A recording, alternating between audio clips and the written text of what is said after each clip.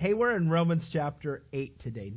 As I've said over the last few weeks, actually last week I talked about it, and then I also introduced the book of Romans as we got into it. We were looking at, in the Bible, if you take all 66 books of the Bible, and you want to single out one book and say, if there was only one book that you could have access to, which book would that be that would basically tell the story? And Romans is that book. What's interesting is that there are 16 chapters in the book of Romans. And as we talked about last week, Romans chapter 7 and Romans chapter 8 are vital for us to understand as Christians. There's a lot of people that live their life for years as Christians and don't understand Romans 7 or Romans chapter 8. They just don't understand it. They don't get it. And because they don't get it, they live a life of defeat. They live a life of discontentment. They live a life... they get burnt out. They get burnt out on their Christian walk. It's like they think, well, this Christian walk is really hard.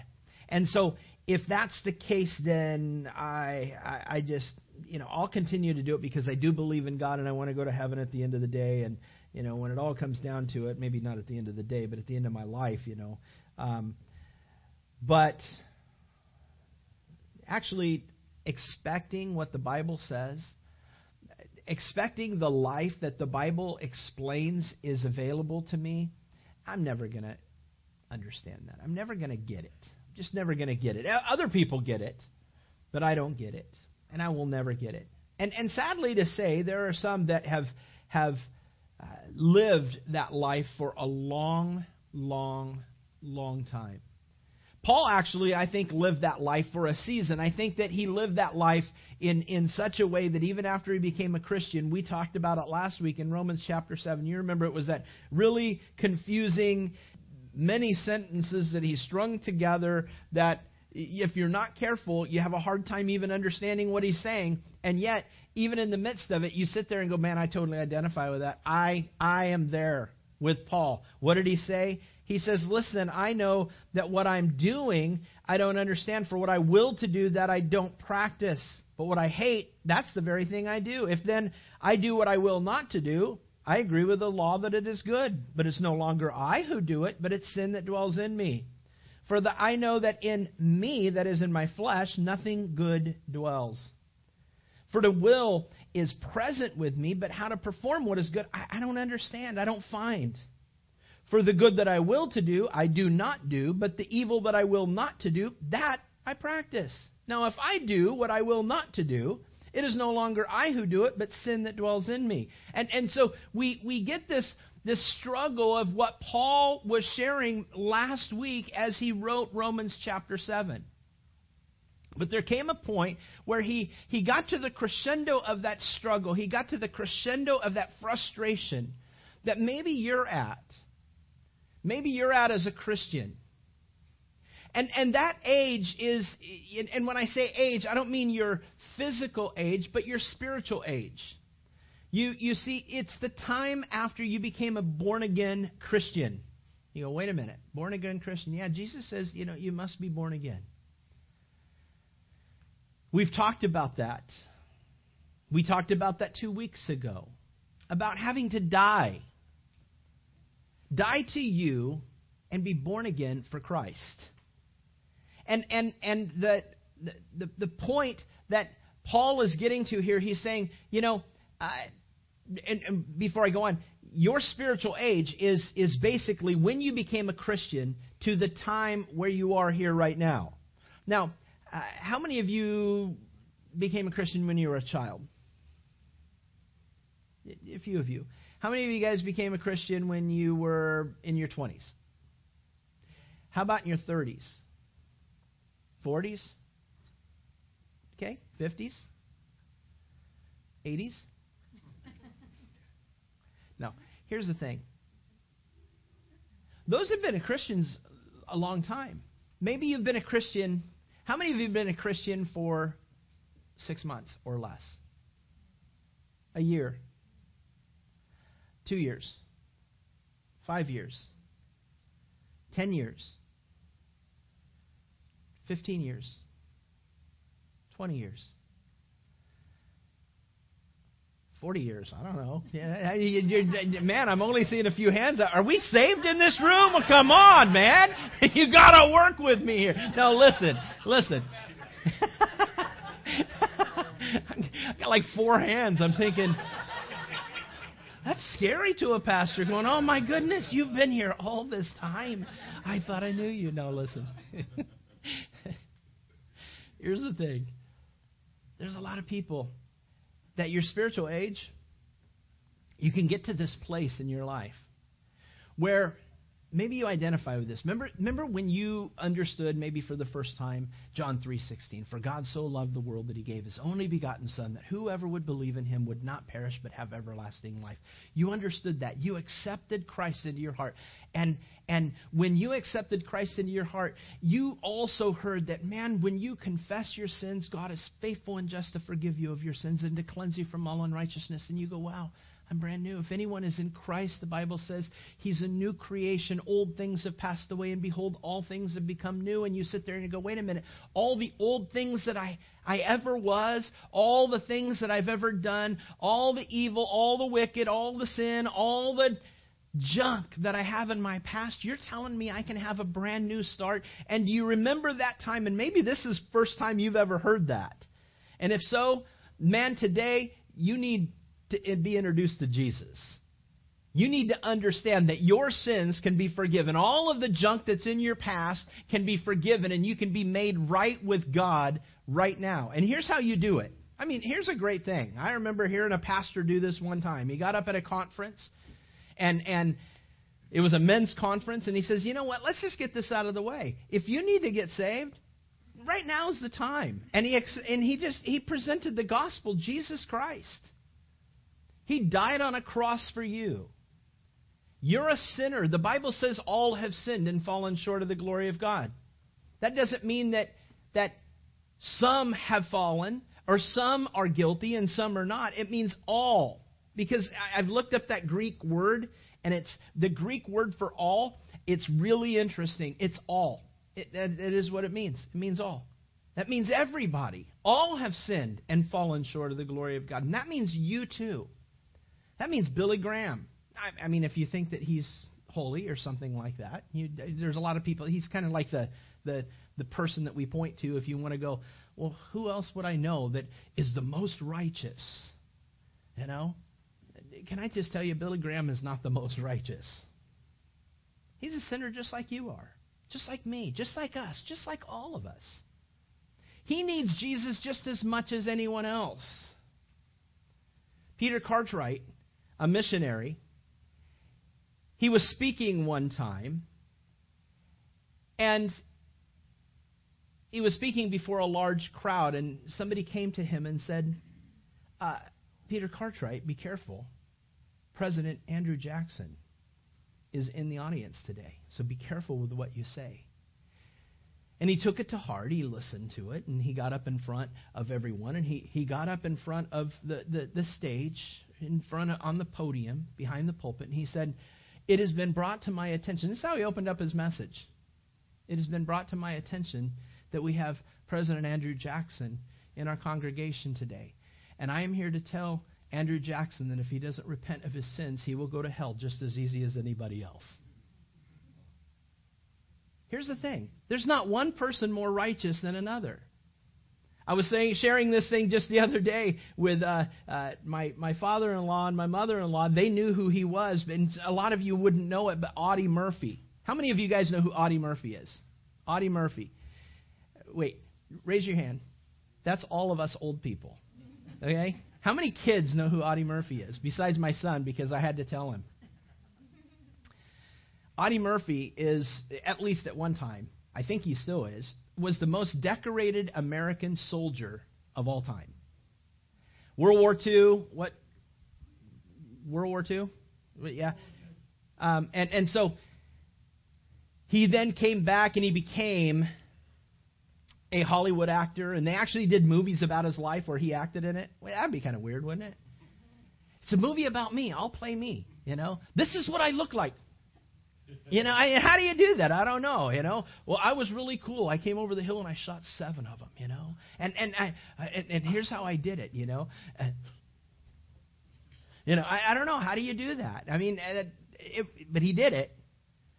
And he was a very, very beloved person. But he was decorated more than any soldier in the United States history. And so here's the thing. He died.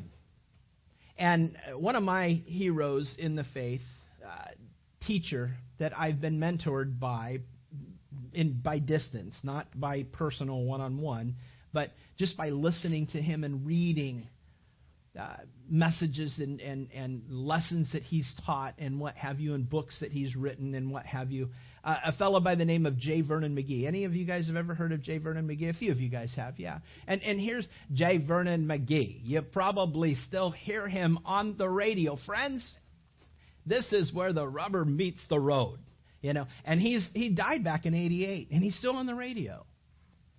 And he was sharing the other day, I was listening to one of his messages the other day, and he was talking about how a lot of people didn't know, but he actually did the memorial service for Audie Murphy. And Audie Murphy, being the most decorated soldier in American history, he had George H.W. Bush there, in the attendance. He had a lot of very big dignitaries in the audience. He had a lot of Hollywood actors. He says, friends, I was going into the hornet's nest, in Hollywood. And here I knew I was on unfamiliar territory, and he went in, and his wife, Audie Murphy's wife, she's the one that asked J. Vernon McGee to do his memorial service, and she said, Dr. McGee, I want you to preach the gospel. My husband didn't know the Lord, but there are people here that they don't know the Lord either, and they need to know. And I guess Audie Murphy's son, he became a Christian. His wife was a Christian. She was a part of the congregation of J. Vernon McGee's church out in Pasadena. And so he gave this memorial service, and he talked about, how Audie Murphy, the most decorated soldier, and every one of those medals he deserved and he earned, and they were rightly pinned to his uniform.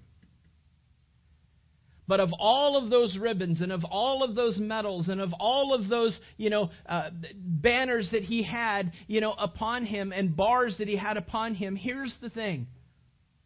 Those will do nothing when he stands before God. They're not going to earn him God's favor. You can be the greatest person upon the face of this earth and still go to hell at the end of the day. And so here's the thing. Do you have a relationship with Christ? If you don't, you can simply open up your heart to Jesus even right now as you sit in your seat, and you can just simply, in your heart, just go, Lord, this is kind of weird. This is not really how church services usually start, but okay. But right now, I'm not right with you, and I want to be a Christian. I am a sinner. I know that if I were to die today, I wouldn't be with you. As Pastor Don just said, your word says that if anyone is in you, they are a brand new creation. All the old things that I've ever done in life are passed away, and all things now have become new. I want that in my life. I want to be brand new. I want a do-over. That's the cool thing about God. He gives do-overs. I want that in my life. Come into my heart as my Lord and my Savior. I believe you died on a cross for me, Jesus. I believe that you came, God, you came as a man in Jesus.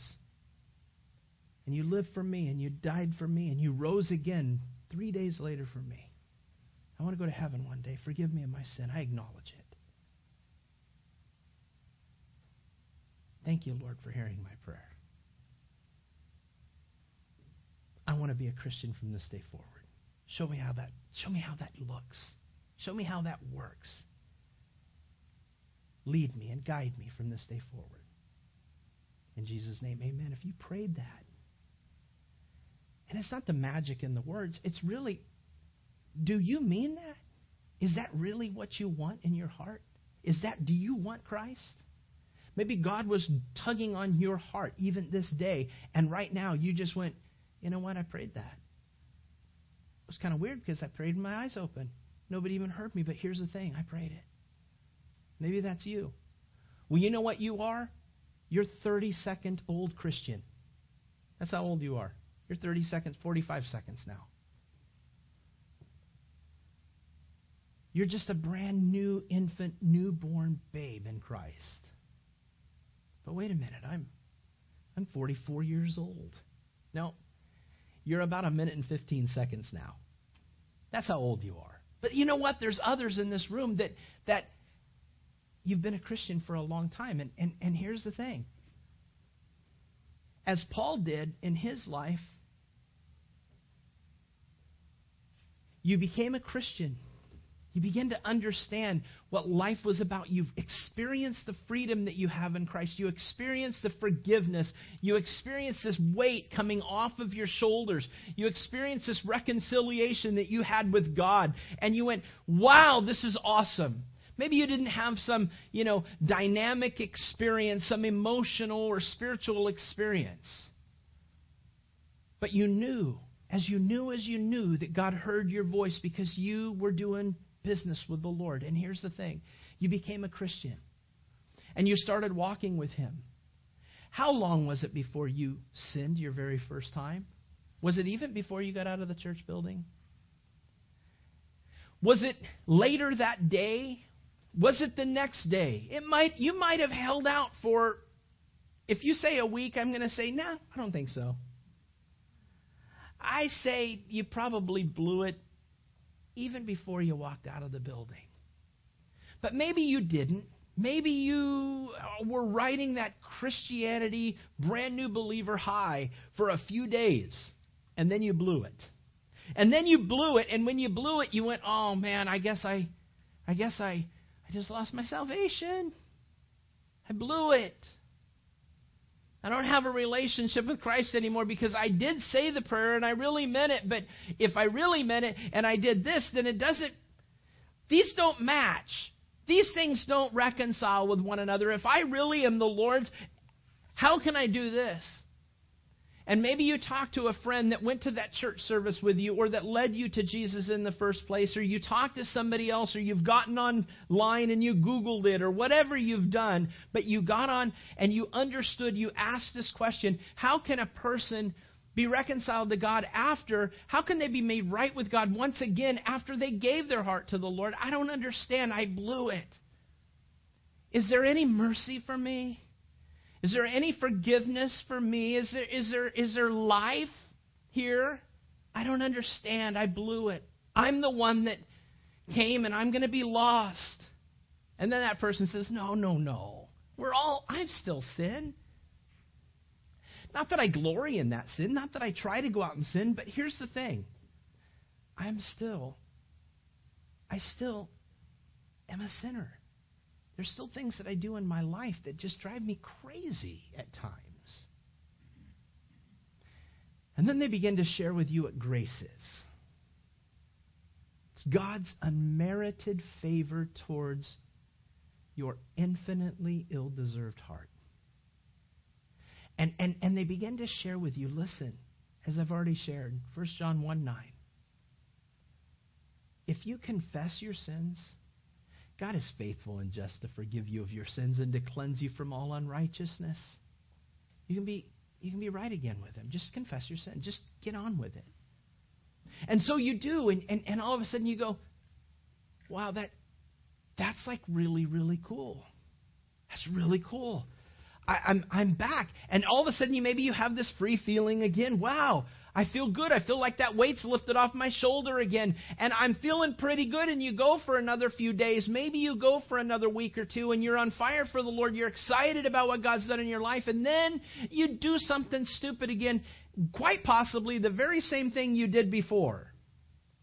And right now, you're right back in that same condition you were before. How could I give my heart to Christ and then come back and do this again, even after I said I was sorry? Was I not sorry the first time? Does anybody identify with this? Anybody? Yeah. That's me. And you get to this point where you're going, man, how could I do that? That was just so stupid. I mean, can I still claim that verse? All right, God, I'm going to confess my sin before you. I did it again. I'm sorry, God, please forgive me. I don't want to do that. Do you really cleanse me from my sin and forgive me of my sin and cleanse me from all unrighteousness still? That's the third time, Lord. How many times will God do that before you go and knock on heaven's door and all of a sudden you find out he says, hey, no, you've knocked way too many times for that one sin. You're done. You're done. I'm not going to listen to you anymore.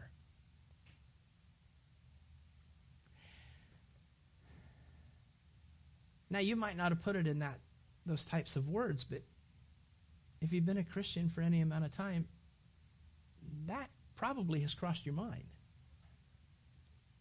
I've blown it in the same area over and over and over again. How many times will I go to the Lord and ask Him for forgiveness? And He forgive me for the same thing? Well, we already know that there's like a precedent set down from Jesus, right? You remember it was Peter that went to Jesus in front of all of his buddies. He kind of wanted to let everybody know that he was a little bit more spiritual than everybody, right? He said, Lord Jesus, I'm your favorite, you know. I'm very spiritual. He didn't say that, but that's kind of the connotation here. He goes, Lord, how many times shall we forgive someone who offends us, sins against us?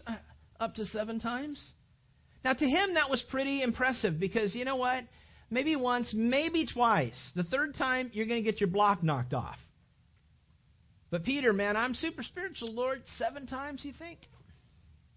You guys hear me say 7, right? And I mean it. I mean 7. You 11 other disciples, peons. I'll forgive somebody up to 7 times. Lord, what do you say about that? I'm sure he's going to go, Peter. This is what I think is going on in Peter's heart. Peter's probably going, the Lord's going to go, Peter, what a transformation has happened in your heart. What a wonderful man that you'd forgive somebody up to 7 times. What a wonderful guy you are, Pete. Guys, look at Pete and look at him as an example. But he doesn't do that. He says up to 7 times, Lord. What do you say about that, Lord? Jesus says, no, Pete, I say up to 70 times 7.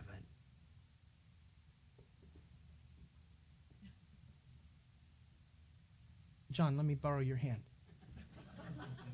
James? And I'm getting like 490 out of that. Are you saying I forgive somebody up to 490 times? And if they press Jesus on that issue, you're saying I have to forgive somebody up to 490 times? I think that Jesus would even then go, okay, no, 490 times 490. Well, that's going to just stump you for a long time. So you just won't get that because there's not that many guys here to have their fingers. You know, here's the thing. Jesus made this illustration such that by the time you reach 490 times and you've forgiven somebody 490 times, are you going to still remember counting 490 times? If you do, you're sick. You got a problem, right? Don't you got a problem?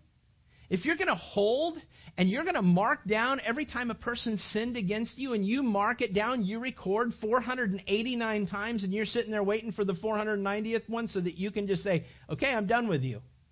But you know what? As foolish as that sounds for us to say that about another person, we sometimes feel that with the Lord. We sometimes feel, I can't go back to the Lord and continue to ask Him for forgiveness because He's not going to forgive me. And it's the whole essence of what Paul is coming to here in Romans chapter 7. He's going, man, the things that I will to do, those are the very things I don't do. And the very evil that I will not to do, that's the thing I'm jumping both feet in and practicing. I'm blowing it. I mean, so much so that he reaches this crescendo after he does that whole verbiage, confusing, about 14 sentences in there. He finally hits this crescendo that says, "O wretched man that I am, who will deliver me from this body of death?" He's so frustrated. He's going, "I want to die because it's so frustrating. I can't do this. I can't do this Christian walk. I can't do it on my own. I am so frustrated in myself. I am so frustrated in how this is going. I'm so frustrated that I, Paul the Apostle, Saul, who excelled above all of his Pharisaical brothers, I can't get over this hump of sinning.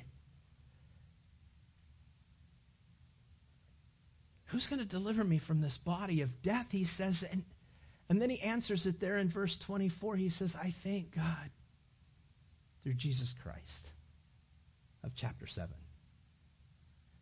He says, "I thank God through Jesus Christ." He understood. He finally came to this understanding, kind of that center punch of the Bible, of why Jesus came in the first place. It's to forgive you of your sin. It's to not hold condemnation upon you. It's to set you free. Jesus said in John chapter 8, "If the Son sets you free, you will be free indeed." And I believe the inference that Jesus is saying there is, and never to be caught again. I set you free, you'll never be caught again. You'll never be brought under bondage again, unless it's a bondage that you place upon yourself, which a lot of Christians do. There are people that are probably sitting here in this room or are listening to this right now that you've been a Christian for a long time and you have pretty much thrown in the towel and you've given up, but you continue to go to church because you know you're supposed to be there. But you know what? You're just frustrated with it all. You just burn out. You're just done. I still am a Christian. But you just burnt. Can I say Paul's trying to get to your heart just like he's trying to get to my heart? Like he's trying to get to all of our hearts. He's saying, listen, I was there. I never completely conquered all of it. And if you think that Romans 7 into Romans chapter 8, Paul finally conquered it and he got to a point of sinless perfection, you don't understand what the Word of God says. He still continued to blow it. He still blew it. But he understood that there was a difference between who he used to be and who he is now in Christ. He says, I thank God through Jesus Christ there in 25. Verse 25 of chapter 7. I thank God through Jesus Christ our Lord. So then, with the mind, I'll serve the law of God, but with the flesh, the law of sin. And then he says there in verse 1 of chapter 8. He says, there is therefore now no condemnation. No condemnation. You know what's cool? It says, there is therefore now no condemnation to those who are in Christ Jesus, who do not walk according to the flesh, but according to the Spirit. Romans chapter 8 begins the time of victory in Paul's life.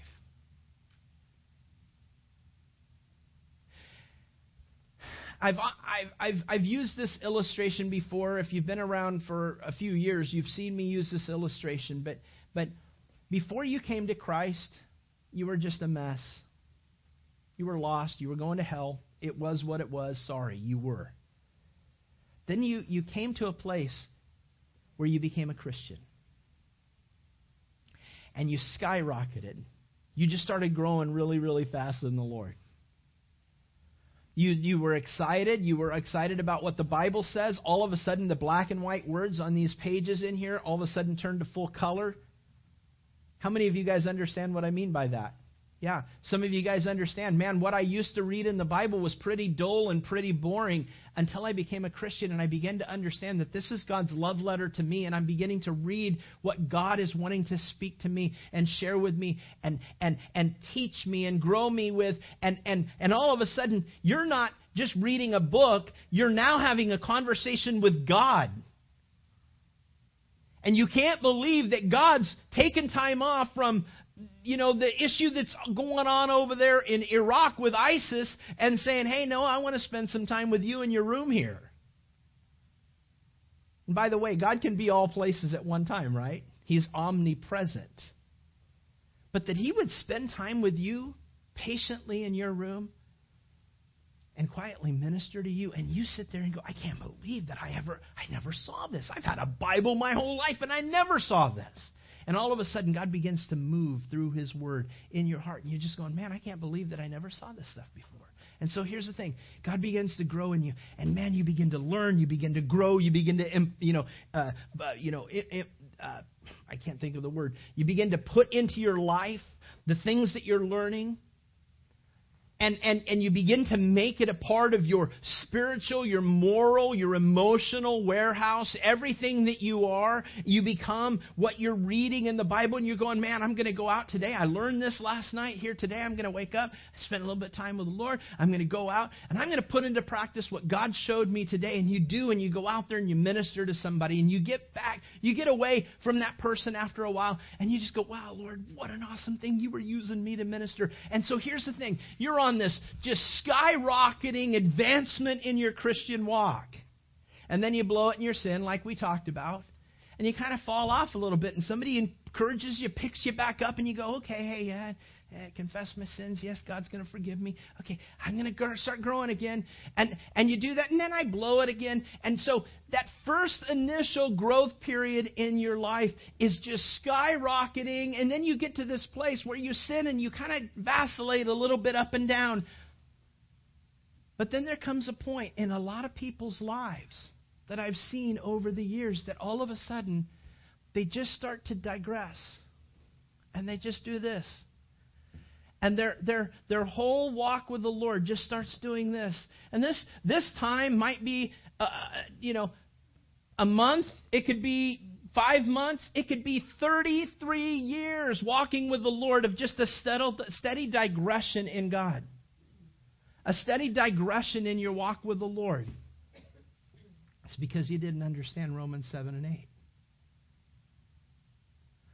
Paul, he writes something. I believe that Paul was on this downward spiral.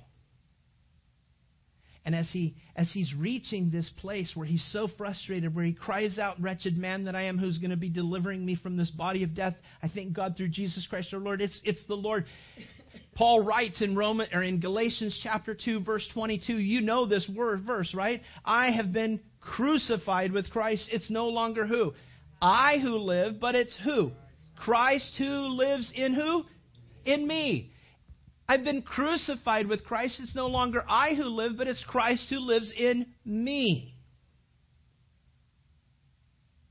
What Paul's saying, all of a sudden, I was living for me and I was trying to do it on my own and I couldn't do it and I kept trying and I kept blowing it and I kept trying and I kept blowing it.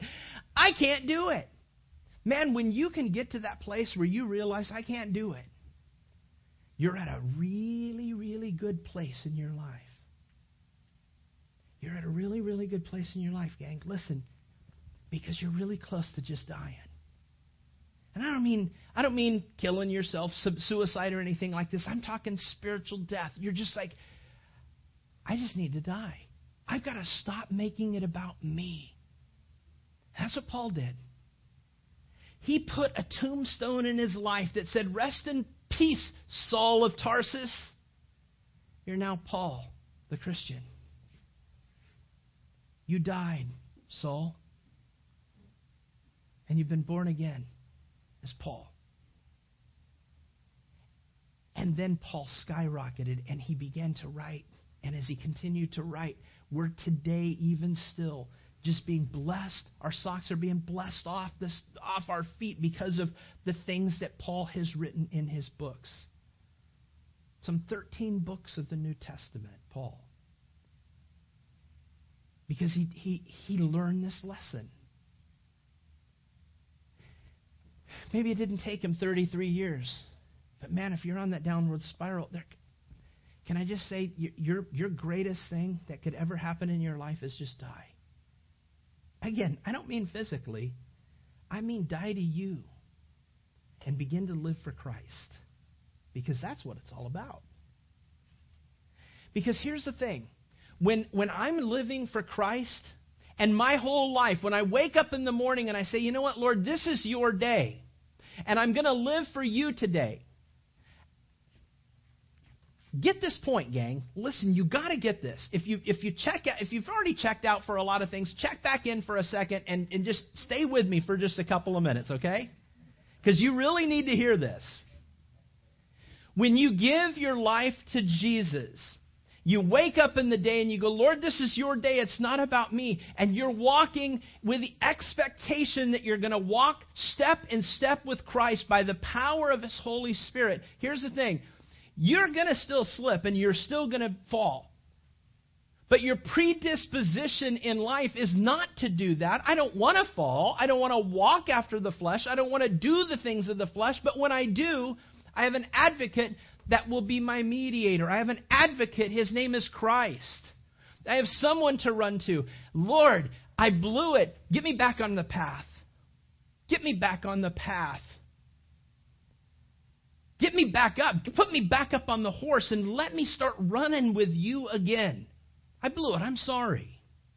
But see, contrast that with you waking up or me waking up in the morning going, what is in store for me today? What am I going to do for me today? What is going to bring me enjoyment today? I, me, I, me. I. You got an eye problem, man. You got to cut the eye out. Not this one. You got to cut you out. You got to live for Christ. Because here's the thing. When you do sin, your motivation for living your life is for Christ.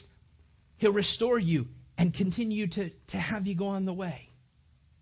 But when you're living for you and you sin, I know this Christian life is just not what it's all cracked up to be.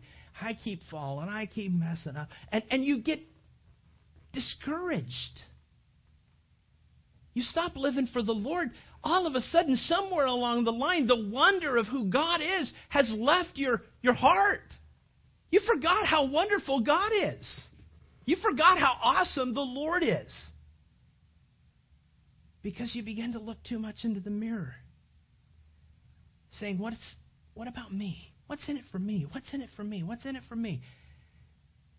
Listen, if you continue to live for you, you're going to be discouraged. Corrie ten Boom, I said it, about 3 weeks ago, right? Corrie ten Boom used to say, look within and be depressed. Look without and be distressed.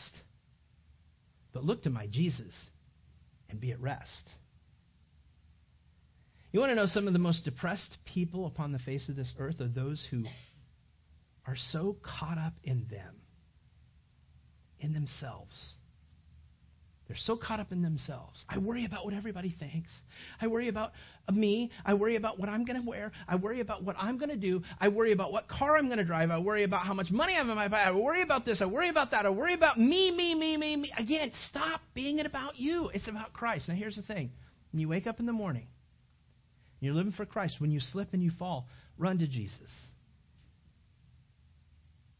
His grace pours over you. And you realize what Paul says, there is therefore now no condemnation to those who are in Christ Jesus. There's no condemnation. Now, there might be conviction. Now, you know there's a difference between condemnation and conviction. Condemnation, we see here, there is therefore no condemnation. He uses the word therefore. Remember we talked about that a while back, right? Therefore. What is therefore? Therefore is a word which is a Conjunction, junction, what's your function, right? What's a conjunction for? It is to connect two together, right? Connect two sentences, to connect two words, connect two sentences, to connect two clauses, to connect two phrases together. And so what Paul does is he uses a conjunction junction to show us what the function of chapter 8 is all about. Kind of got that George Bush going. Listen, he brings that conjunction in to tell you what's going to come on into chapter 8. He's saying, listen, there's a conjunction here, which means that I'm attaching chapter 8 to chapter 7. This is how frustrated I was in chapter 7. But I found freedom in Jesus Christ. He's the one who delivered me from this body of death. Therefore, let's attach these two chapters together. There's no condemnation to those who are in Christ Jesus. I don't know. I don't do this very well, but can I just get like a hallelujah on that? Hallelujah, man. There's no condemnation. I'm jealous of pastors who go, can I get a hallelujah? And everybody go, hallelujah. You go, man, I can't do that. I feel funky doing that, you know. Can I get a hallelujah? Kind of a little sheepishly. Hallelujah. Oh, good. You know, here's the thing.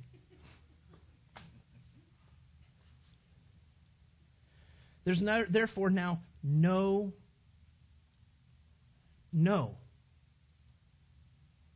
What do you think in the Greek this means?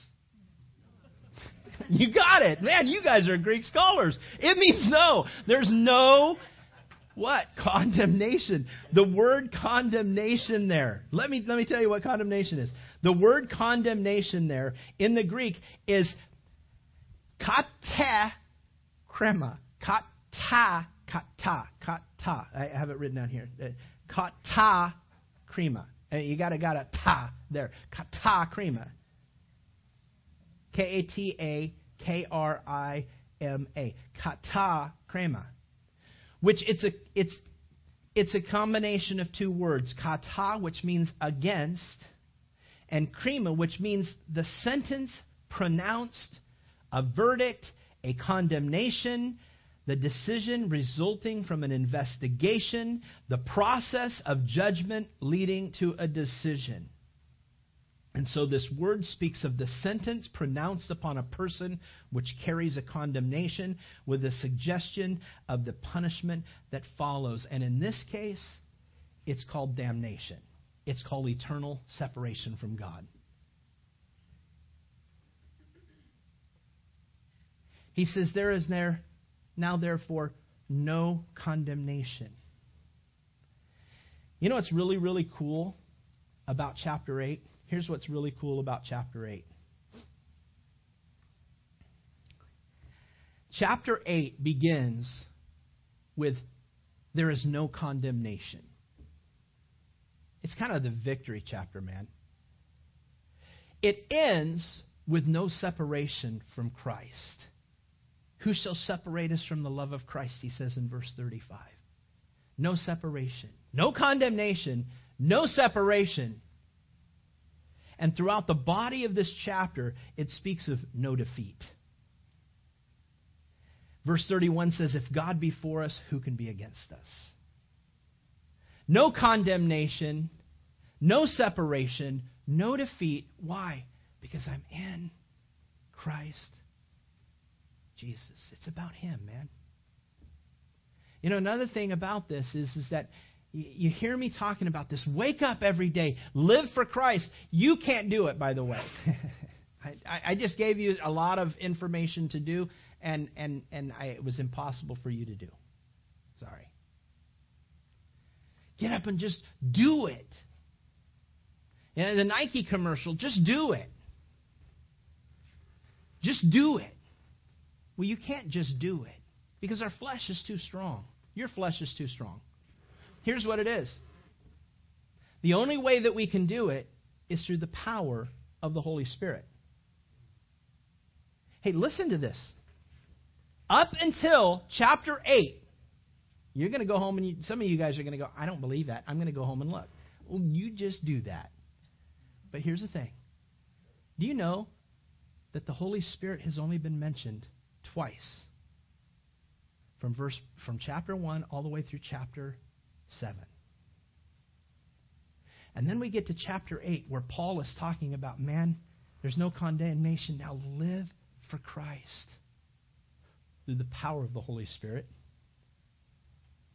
We reach chapter 8, and the Holy Spirit is spoken of at least 20 times in these 39 verses.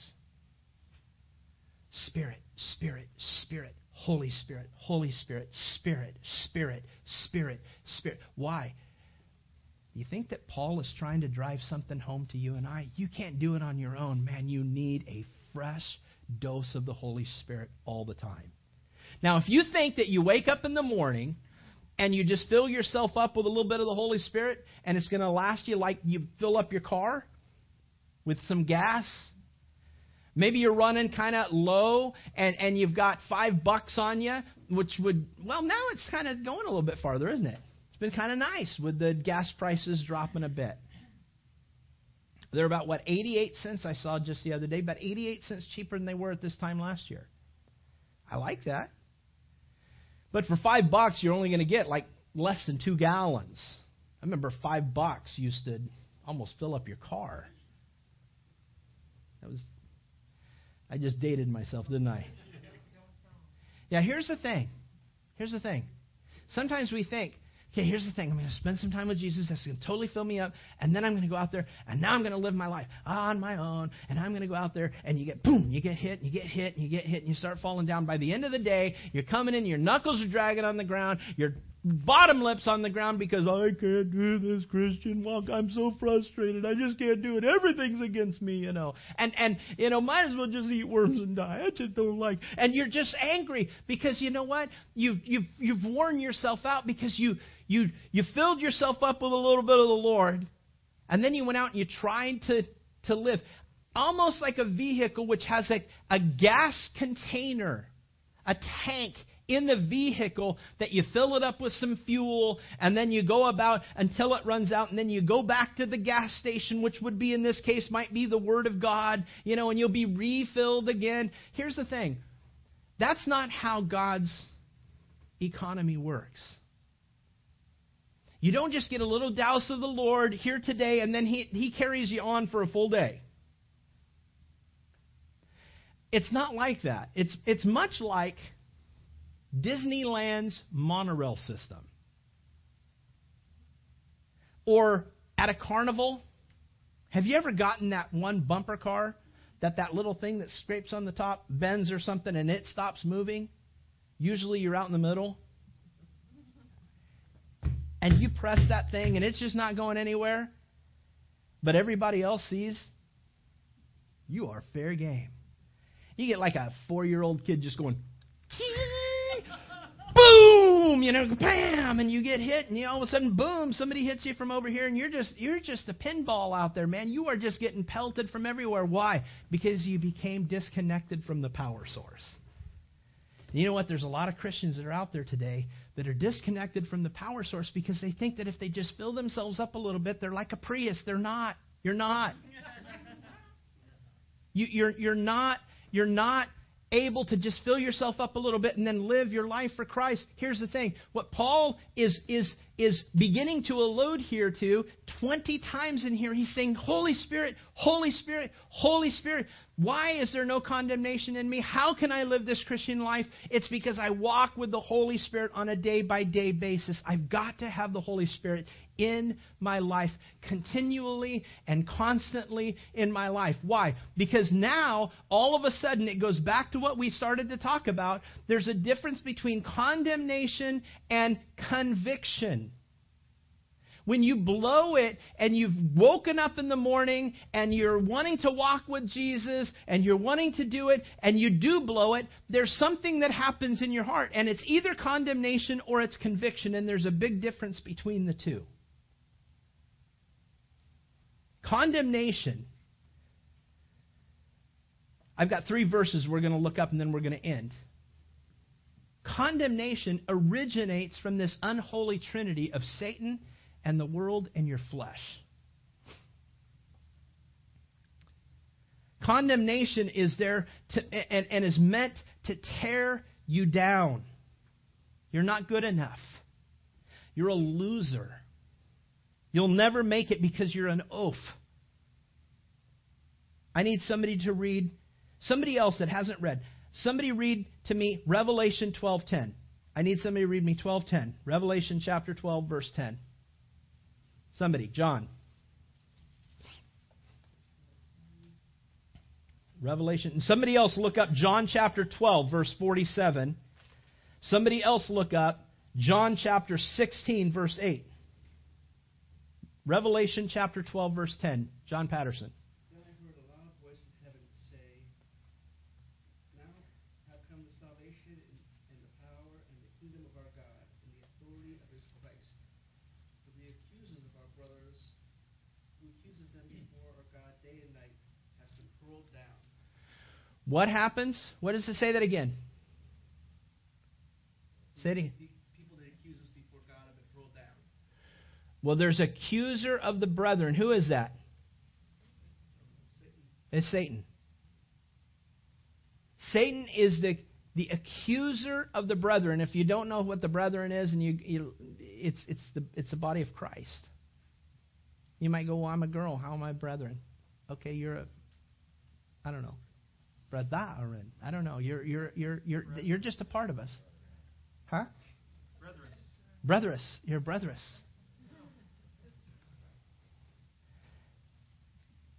But here's the thing. The enemy is constantly condemning you. He's accusing you before God all the time. Hey, you see that? You see that? You almost even feel that, don't you? You blow it, and you just know that Satan is the first one. He's the one that's sitting here going, "Hey, do it. Do it. Nobody's watching.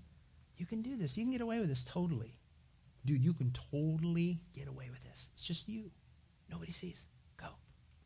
Come on, man. You can do it. You want it. Do it. Do it. Do it." And you do it.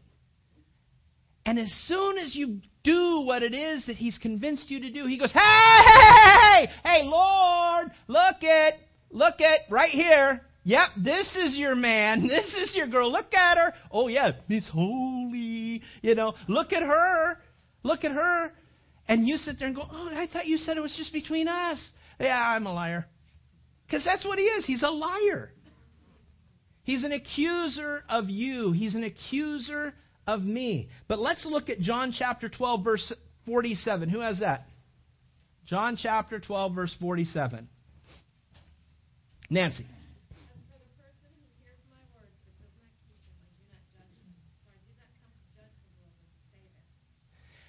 Who said that? Jesus. Say it again, real loud. As for the person who hears my words but does not keep them, I do not judge him. For I do not come to judge the world, but to save it. Okay, the word judge there is also the word, does anybody else have it in their Bible that says condemn? I have not come here to condemn the world, but to save it. So who has come here to accuse and who has come here to save? Satan has come to condemn. Jesus has come here to save. So condemnation originates from the unholy Trinity, Satan, the world, and my flesh, whereas conviction originates from the Holy Trinity, where the Holy Spirit convicts us of our sin. It's meant to lead you to a godly sorrow and a repentance and a restoration with the Father. Condemnation tells you you're such a failure. Look at what you did, while conviction tells you, come to Jesus, go to Jesus, and I will forgive you. Come to me, Jesus is saying, and I'll forgive you. I'm there to forgive. I'm there to restore. You remember the woman caught in the act of adultery. There she is. She's caught in the act of adultery. She's there before her accusers. She's there before the men that have stones ready to hurl at her head to kill her in an instant. And she knows my life is over right now. Do you think that she's feeling pretty bad right now? I think she is. I think she is. And I think that she's over there scared to death that this is her last act, getting caught in the act of adultery, which always kind of trips me out because there's not a guy next to her. He should be. But chances are this was a total setup, and that the guy she was sleeping with was a part of the whole gimmick in order to try to trick Jesus to see this chick stoned to death. And so here she is sitting over there, deathly afraid, scared that at any moment she's going to die. And here Jesus is. She's heard, hey, he's a gracious man. I've heard that he's a wonderful guy. He's wonderful. And everybody is running to him. And now all these men are around saying, Jesus, hey, Moses says we're supposed to stone such a one. What do you say? And Jesus, he's kind of, playing around on the ground, kind of knelt down. He stands up. They're going, hey, come on. They keep pressing him. Come on, tell us. Tell us. And Jesus says, before he even talks, what do you think's going on in this girl's mind? Oh my goodness, I know what the law says. And if he is this holy man like the Bible said, or that people say that he is, he's going to agree with these guys. These guys are like the main religious guys in town. He's going to have to agree with them. Jesus, he stands up and he says, hey, he who is without the sin. I agree with the law. Yeah, I agree with that. But he is without the and by the way, that is the same sin, by the way. The way that the reading is and the rendering of that is, it can be spoken of, he who is without this same exact sin as this girl has been caught in. Let him be the first one to cast the stone. And then he goes back down and he begins to draw and doodle on the ground. Now, if you're the girl, are you feeling any better right now? I'm not a girl, but I wouldn't feel good right now because he just agreed with him, right?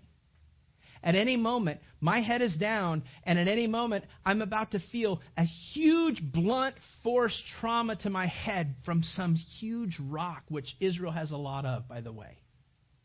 I'm about to die. And this holy man, this one that everybody keeps running after, he just agreed with him. He just gave me my death sentence. I'm dead. I'm not even going to be able to say goodbye to my mom, my sisters and my brothers and my aunts and mom. I'm not even going to be able to say goodbye to them. In fact, I'm going to be shaming every one of them because this is what's going to go around town. She got stoned to death at the feet of Jesus because she was sleeping with another man's or with another woman's husband. Think she's dejected? You think that she has a right to feel dejected? Yeah. But Jesus doodling on the ground, and as he's doodling on the ground, now the Bible doesn't give us any clear understanding about what he was doing on the ground. I hope that they have instant replay in heaven because I'd like to see. But here's the thing. I wonder if Jesus was not on the ground just writing from, because it said he leaned back down and he began to doodle on the ground. And from the oldest and then to the youngest, they all departed, those who were accusing her and were going to stone her. And so I wonder if Jesus on the ground is just not writing the name from the oldest, Shlomo, Vivian. How did he know? I'm out of here. Dude, this is too steep for me. If my wife finds out I was with Vivian, I am in, a heap of problems. All right. Benjamin? Lucy. I'm out of here. Guys. Hey, here. Drop my rock. I'm out. How long does he have to be there before, you get to a point where you go, hey, you know what? I'm going to just leave before he even writes my name down. But from the oldest to the youngest, they all departed. And then once they were all gone, Jesus stood up. What did he say to her? He says, woman, where are those who condemn you? And probably for the first time, she looked up and she saw them all gone. And with tears streaming down her face, as I'm sure they probably were, and her hands shaking and every part of her body just convulsively shaking because she knows at any moment I'm about to die. She looks up and she sees them all gone and she goes, there are none. Woman, where are those who condemn you? There are none. Neither do I condemn you. Go and sin no more. Jesus didn't come to condemn the world. He came to save the world. The difference between conviction and condemnation is to take you off your game with Jesus. Conviction is to produce a godly sorrow that says, Lord, you know what? That wasn't my best. Forgive me, Lord, but help me to walk clean today. I don't have time to really develop it, and I won't develop it, but let me just say this. What Paul's saying, hey, there's no condemnation to you. Get back up and walk, man. But you remember that person, maybe you're that person that is just on that downward spiral, and you're depressed. It said no condemnation. It didn't say less condemnation. It didn't say not a lot of condemnation. There is therefore now a little bit of condemnation, or a lot less condemnation that's going to come on other people. It says there is no condemnation. But you know what? We like to camp at the campground of condemnation, even as Christians. Because we can't believe that we can blow it as bad as we do. Can I tell you that there's not a person alive, a Christian that you highly, highly, highly respect, that person, if you could see inside their mind and see inside their heart, you would not have them elevated to that place. I don't care who that person is. It can be the greatest preacher. It can be the greatest saint you've ever seen. But if you could really, truly see inside their heart the way that God can see inside their heart, you'd go, oh my goodness, that is ugly too. How can you continue on? I think maybe they got it. Romans chapter 8. I think they understood Romans 7 and Romans 8. But we have this feeling that we've got to have a certain amount of time for the sins that we committed before we can be happy again and we can be used by God again. You ever struggle with that? I really blew it this time. All right, Lord, forgive me. I'm so sorry. Maybe even with tears, God, I'm so sorry. I blew it so bad. God, forgive me. I'm so ashamed. Thank you, Lord, for forgiving me. Now help me to walk with you. All right, I forgive you. I want you to walk for me. Don, wait, it's going to be about 2 or 3 days because I'm going to mull this one over for a while. Don, you're wasting my time. But Lord, that was a big sin. I feel like I need to kind of go around with my shoulders slumped over a little bit. I need to pay for some of this. I don't want to put a smile on my face because I don't think that I should have a smile on my face because that was an ugly sin. So I'm going to just stay like this. And Jesus says to you as he says to me, hey, who set you free? You did. If the Son sets you free, aren't you free indeed? Isn't that what I said? Do you know it was later on in that chapter with the woman caught in the act of adultery that's when Jesus said that? He said, if the Son sets you free, you're free indeed. Was that woman free indeed? Absolutely. Did he condone her sin? Absolutely not. Did he address the sin? Absolutely. Did he say, yeah, okay, hey, I forgive you, I'm not condemning you. Hey, just don't get caught next time. He just says, go and sin no more. That means, hey, we blow it, get up, dust yourself, or let the Holy Spirit dust you off. Now go and walk with Jesus again. Again, your life is dead to you and it's wrapped up in Christ. Now go and live your life for Christ. Is this making sense? I hope so, because, man, I'll tell you, if you did not get this message, you didn't understand this message, please ask for a copy of this tape, or a copy. I say tape.